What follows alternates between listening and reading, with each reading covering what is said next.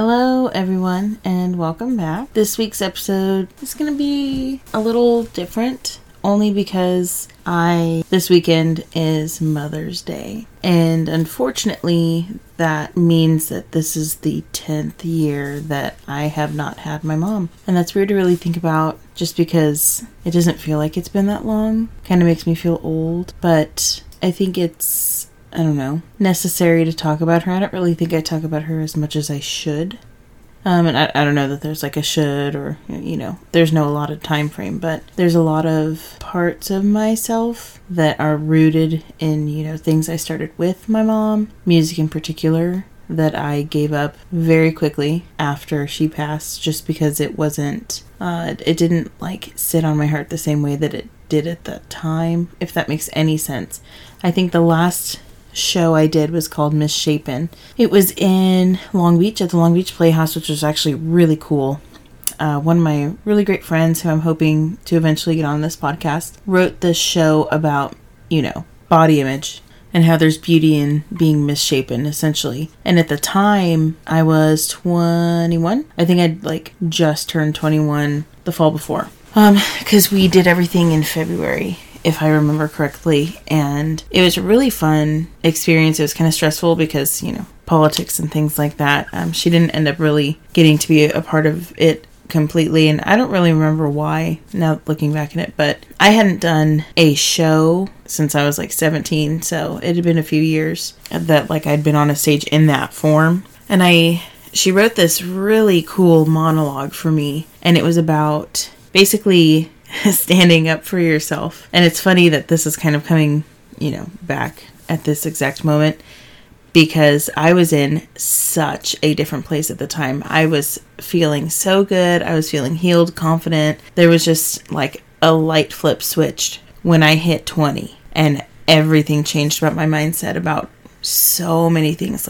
I grew up super, super self-conscious. I'm sure everybody did at some point, but I truly felt like I was not pretty at all. I wasn't desired. I didn't have a boyfriend. That could have been because my mom was my teacher and maybe they didn't want to date me because of her. I don't know. But nobody asked me out, nothing. And then I got to college and everyone says college is where it all changes. It wasn't changing, let me tell you. But also, my priorities were very different at the time because my mom was diagnosed with stage 4 breast cancer when I was 18. So I spent a lot of time with her, and I don't regret that at all. Like I said, I think in the last episode, I didn't even start dating till I was 25. But I did this show, and I had she wrote this amazing monologue for me, where I essentially was sitting in the audience most of the show, and I got up and I, told them to stop talking poorly about themselves and explaining how important it is to love yourself and all of the pieces that you are, because you wouldn't be you without them. And it was the last show my mom saw. My whole family was there. And we had to say one line at the end of the show. And I don't know if anybody could actually sing, but I sing. I don't know if you knew that. I do sing. And so we did this I wouldn't say hippie. I don't know, avant-garde, if you will, singing thing, and everybody was saying a sentence that meant something, to them. And I remember seeing my mom in the audience, and I that day had chosen to say never give up, and you had to keep repeating it right differently, and then music started, yada yada. And I just remember looking at my mom, and she just was sobbing. And I think if I knew then that she wouldn't be here, I think that was in February or March, and she died in June of that year. Yeah, so 3 months from that time. And I don't know, it makes me really, I don't want to cry. It's just really strange to think that that was the last performance she saw, and obviously, I'm sure she's here in spirit for all of the things that I've done since, but I chose that specifically because I knew at the time, it was so hard. She'd been battling for a really long time. And, it's hard enough to be a caregiver, and I can't even imagine being the person that's, going through the cancer piece. It's a very isolating experience because people don't talk about it and there aren't enough support groups out there. I think they're doing a lot better now. Like if my mom got cancer today, she probably would have made it just because of all the advancements that they've had. And I work for a foundation. My family, we started a foundation in her honor to give money back so that, my friends and other people, don't have to deal with this side of life, because it really sucks. And I'm not like sharing this because I want people to feel bad or, it's not woe is me. It's just losing her was a very devastating experience, as, normal people think it is. But I lost her in the beginning of, my 20s, and I had done so much work on myself to try and like build up that confidence. And, I have lived my life for other people my whole life. Anything I was told to do, I did. It didn't matter if I wanted to or not most of the time, but I really threw everything I had into her, into being there for her. And again, I don't regret a thing. We had a lot of really amazing conversations and a lot of great times together during those 3 years. Like I can look back and, she really made fun of what she was going through. She did, comedy stand-up about it. It was actually really cool. But mental health is tough. And when you're dealing with something like that at a certain point, what gives, right? I don't really know where I was going with this, but yeah, I've spent all of my 20s, my poor dad, having to ask my poor dad some pretty weird questions. I have 3 siblings who are also really amazing and have really, I think, I was very young, so it's a little different for them. I think now I can step into more of like a mom support role, being the age that I am and having more life experience, but they really, all 3, like stepped in and showed up, because it was just like everything. I graduated a year after my mom passed away, and so that was like graduated college. That was a really big moment, and I think it was like kind of a foreshadowing of massive moments that I was never going to get her for. It made me really appreciate, having my dad around, and I ended up moving home, I want to say 2016, I think it was 2016, realistically I moved home because I had 2 roommates that really effed me over. But there's no point in getting into that at this point. That's a long time ago, over 7 years ago. Weird to think that much time has passed, but it's weird when your best friends do something like that to you. But needless to say, I ended up moving home, and I'm still here. Oh, my dog's Florence. Hey, you're okay? She's having a nightmare. I'm recording this in my bedroom, trying to find better sound, because the last one I felt like I was yelling as I was editing, but I couldn't fix it. So we're going to see how this works. But I moved home and I got to be here with my dad, which again, 10 out of 10 recommend, especially if you have a good relationship. It just makes everything I went through made me value those relationships the most.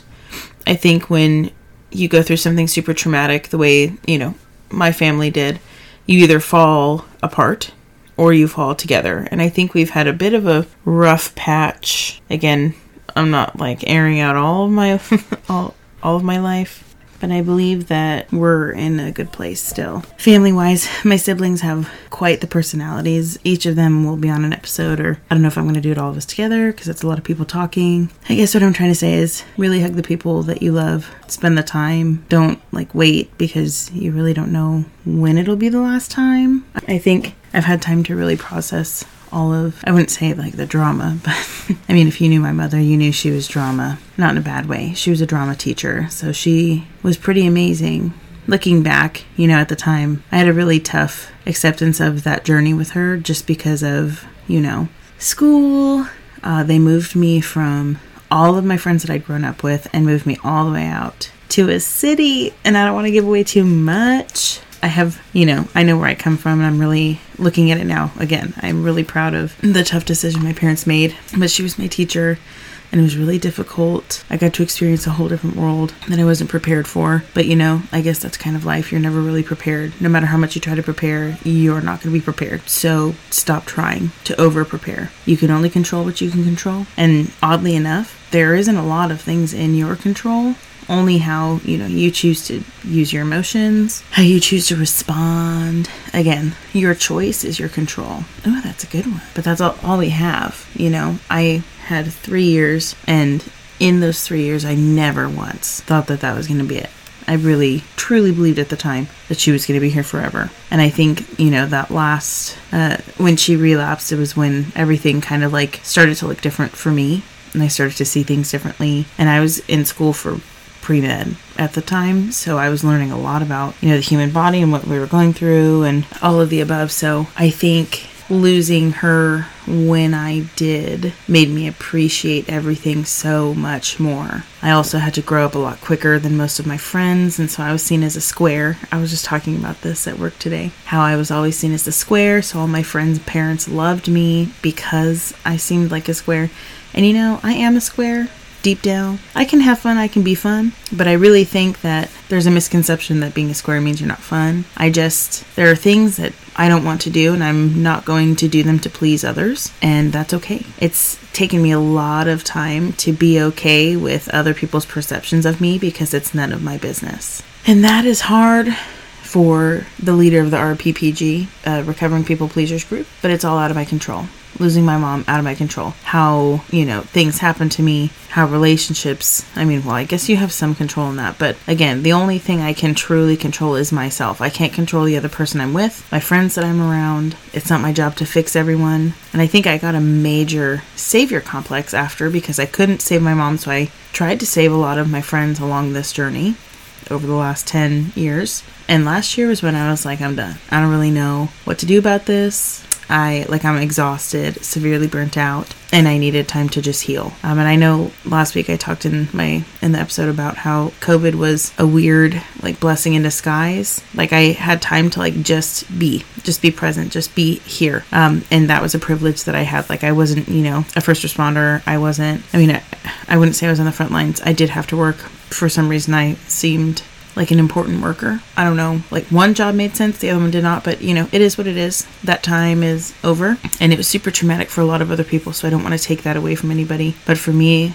I dealt with my own things. Mrs. Doubtfire, we'll get into her way down the road, because I refuse to have her come up in this podcast any more than that one moment, because at the end of the day, I needed to do a lot of healing, and I tried to save everyone else but myself. And that has been the overarching theme for 30 and 31, these last 2 years of my life. I turned 32 in September, and I would like to say that I'm old and I'm sad. I'm really not. 30's actually been pretty nice to me. It's been tough. I've had to do a lot of healing and a lot of growing, but it's better to do it now than to wait until you're so much older, because it's really hard to rewire how your thinking process is after 35. So any of you young people out there, if you're listening to me, my 5 listeners, please take the time to invest in yourself. It's one of the most important decisions you're going to make. I tell everybody at work, I'm so thankful that I waited until, mid-20s to start dating, because can you imagine me trying to date in the middle of all that? What a mess that would have been.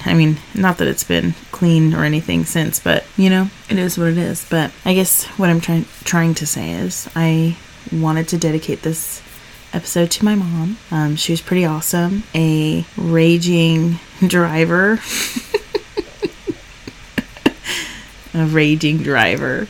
If anybody ever rode with my mom and you're listening to this, you will smile because you will understand what I'm talking about. It was what she was known for. My friends all find it hilarious. I was extremely embarrassed at the time, but I can tell you that there are moments when I'm driving and I catch myself and I was like, oh no, I'm repeating the same behavior. Thankfully not when a lot of people are in my car. But she was short, 5'2". She was always sweaty, and I don't know how to she didn't smell. I don't know how to explain it.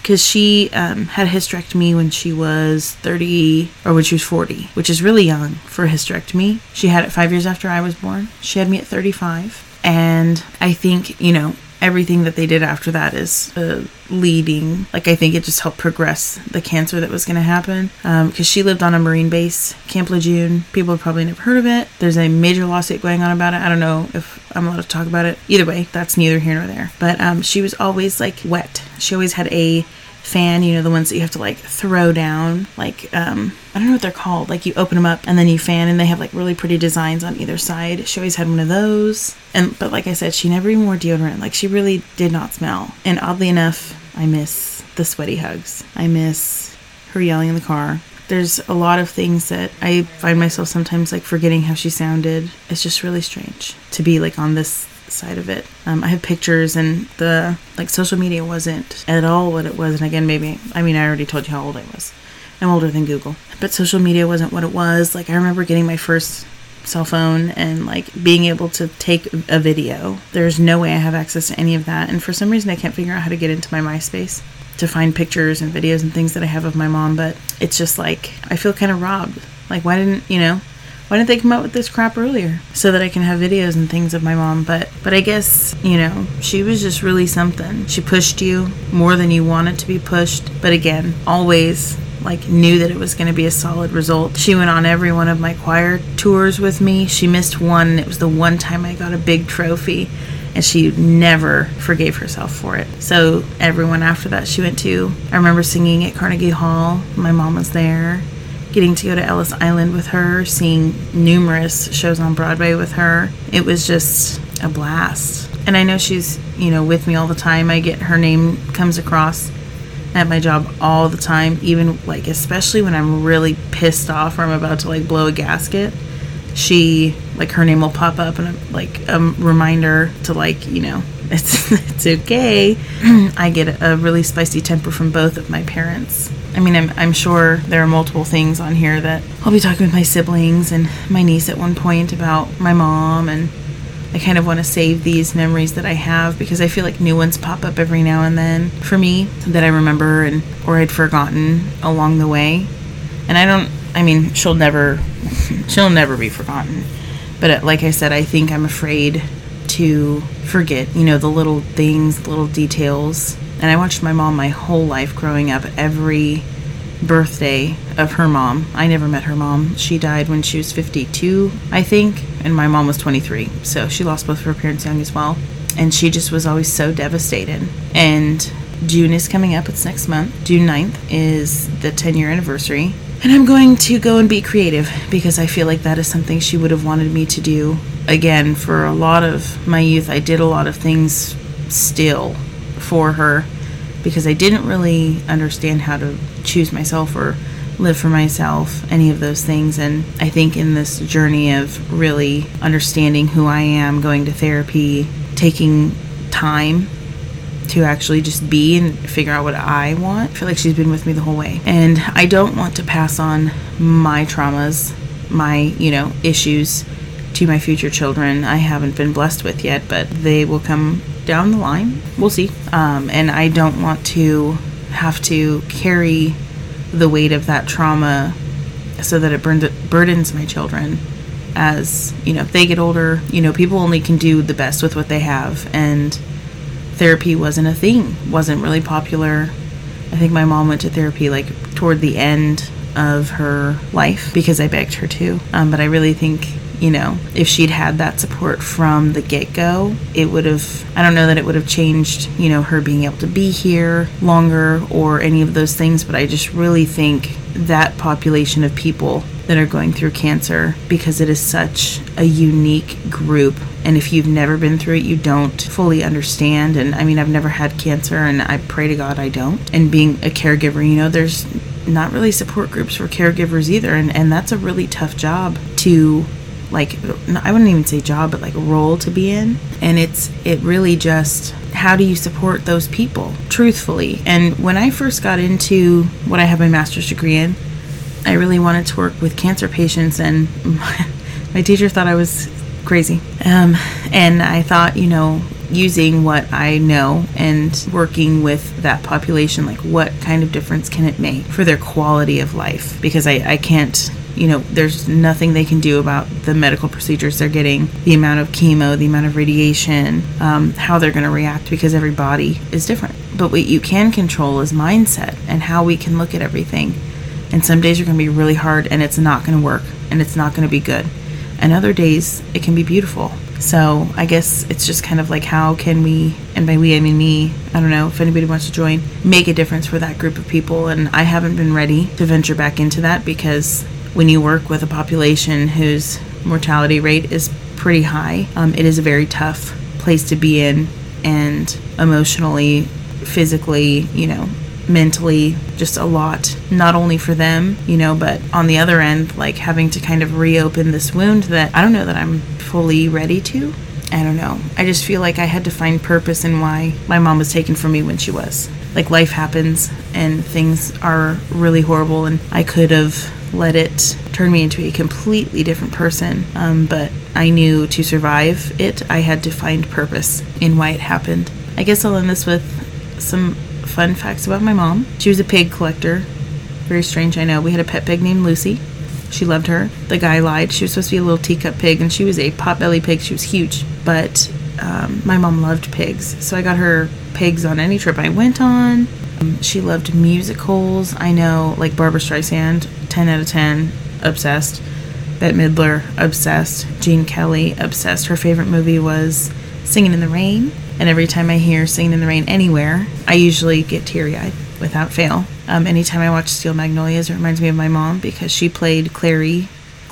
Yeah, Clary at the Grove in Upland with her, friends. This woman named Marie Cheatham, I think is what her name was. She's in The Wedding Singer, but they just had perfect timing, and my mom loved being on the stage. Like, she just lit up a room. It was, like a spectacle. You had to be there. And that's tough to know that my kids won't get to know her that way. The person I marry, unless I already know them, will never get to know her. And, like that's a tough thing to kind of grasp. And it's been a tough thing to grasp the whole time, but I try not to. Again, I have no control over that. There's a bigger plan somewhere. I don't know what it is. I feel like I'm over being a strong soldier at this moment. She also was extremely hilarious. I'm gonna have to find. There's got to be video footage of her stand-up. She did a stand-up in Ontario.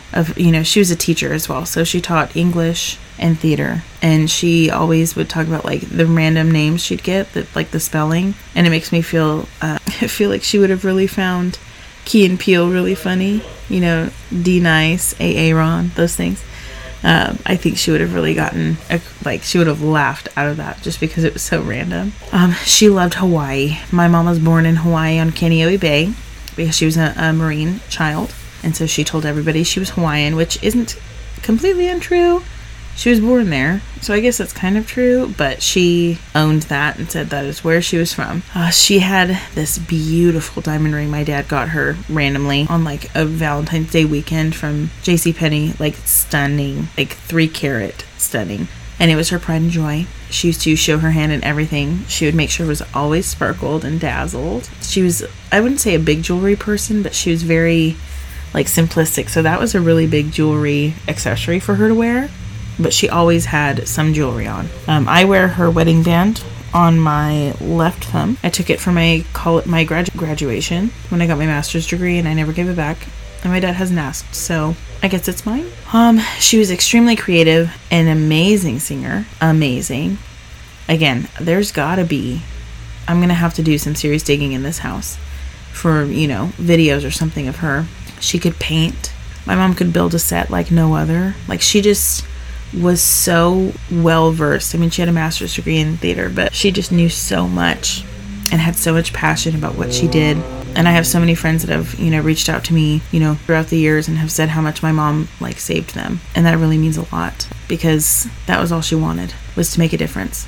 She wanted me to be famous, but who knows, maybe that can still happen. Shania Twain didn't really get famous until mid-30s. Shonda Rhimes, same thing. I'm only 31. I got time. But yeah, I guess at the end of the day, just make sure you're putting in the work on yourself and hold your loved ones close, whoever they may be, because you really don't know. You really don't know when the last time you see them will be. Control what you can control, and live your best life. I say that all the time. For some reason, came out of nowhere. But I really think when you're speaking, you're manifesting things into your life. So I really try to talk in the present. I don't try to talk negatively. I'm really trying to change my verbiage. But yeah. So I know this is probably a shorter episode. I feel like if I talk anymore, I'm probably going to cry.